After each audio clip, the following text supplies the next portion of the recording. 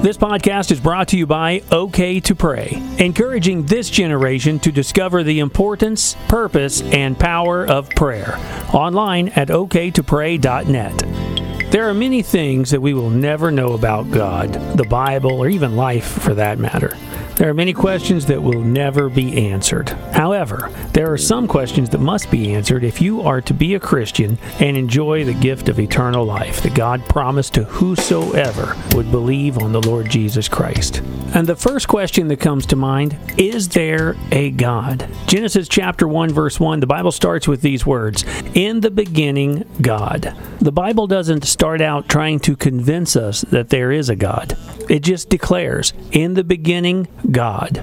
To believe in God is not hard at all. Creation itself proves to us that there is a God. The complexity of creation is on display, revealing deliberate design. God is the creator of all things, and all of creation testifies of the goodness of that powerful God. In fact, Psalm 19 verse 1 says, "The heavens declare the glory of God, and the sky proclaims the work of His hand."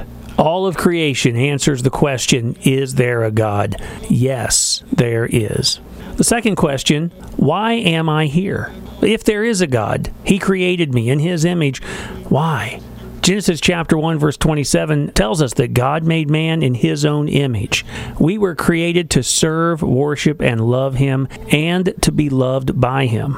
We represent God on this earth, and we were made for His purpose and for His glory. As we open up the pages of God's Word and read the Bible, we see that the Bible tells us everything God wants us to know about who He is, and it reveals to us who we are. Then the truth of God's Word reveals to us how the two can be brought together. A relationship between God and His creation, between the Father and His children. A relationship that's brought together because of love through the person of Jesus Christ. Another question we're faced with is, what is sin? The Bible makes it clear throughout that our sins separate us from God. Sin is disobeying God.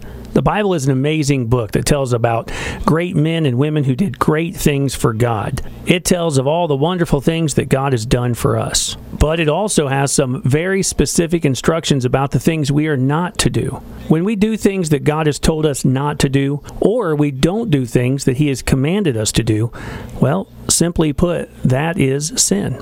The first man, Adam, and his wife Eve, disobeyed God in the first pages of the book of Genesis. God told them not to do something very specific, and they did it, and that was sin. And that moment, mankind lost the life and fellowship with God that we were created to enjoy. And because of that sin, everyone that would be born afterwards would be born into sin. Now, our sins separate us from God because He is holy, perfect, and without sin.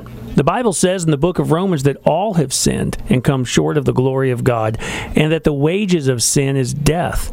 But the gift of God is life, eternal life, in fact, through Jesus Christ our Lord. That's in Romans chapter 3 and Romans chapter 6. But if we address the question of sin, another question quickly comes to mind. Can I be forgiven of sin? And I'm thankful that the answer to that question is yes.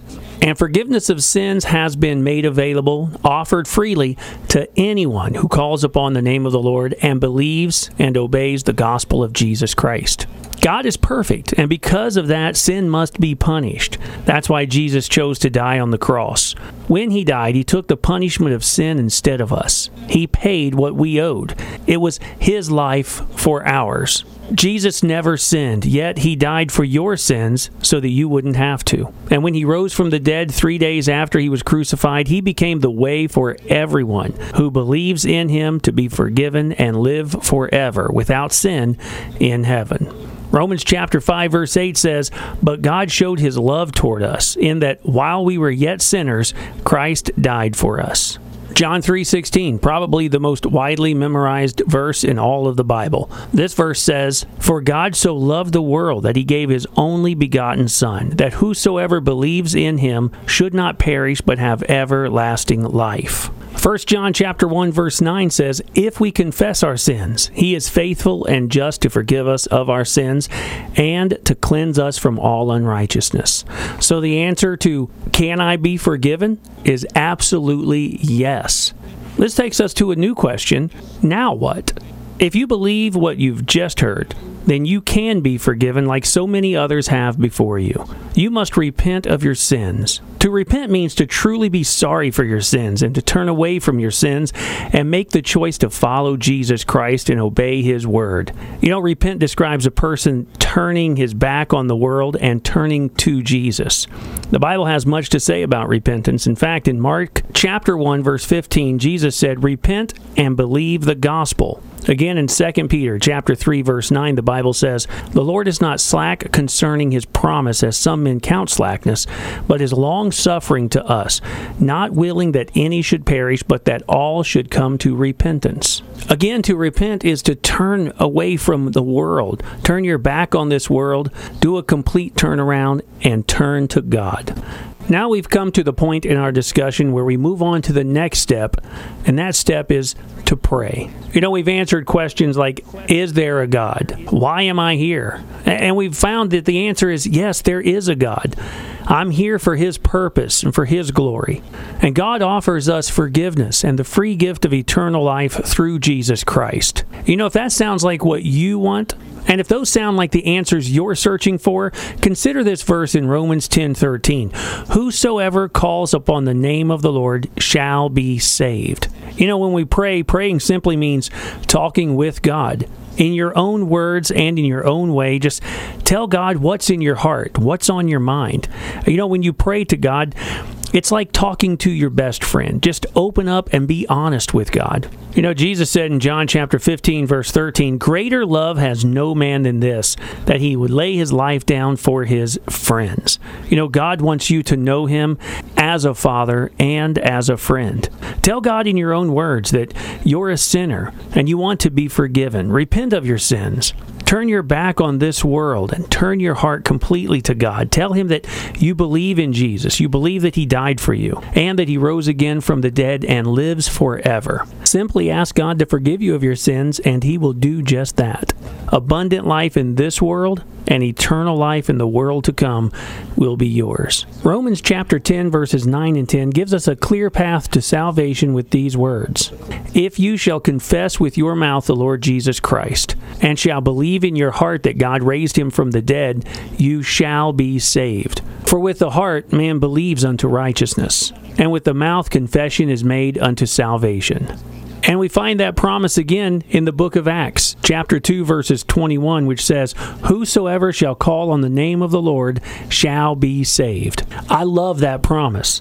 And after we believe, after we pray, we take the next step. If you have committed your life to Jesus Christ and you've said yes to following Him, here's the next step.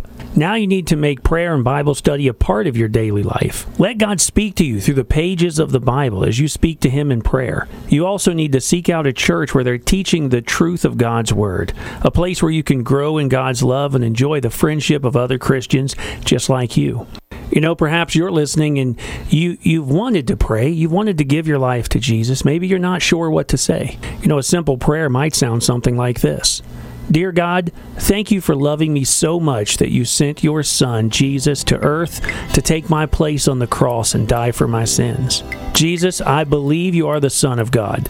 I believe that you lived a sinless life and died for me. I believe that you rose from the dead, and because of that, I will live with you forever in heaven. I'm sorry for the sins that separate me from you, and I repent of those sins and turn my back on this world and want to follow you. I give my life to you from this day on. Thank you for the gift of salvation. In the strong name of Jesus, I pray. Amen. If you've said a prayer like that and you believe in Jesus and have made the choice to follow Him, from this moment on, as your journey begins as a Christian, as a follower of Jesus Christ, I promise you that your life will never be the same.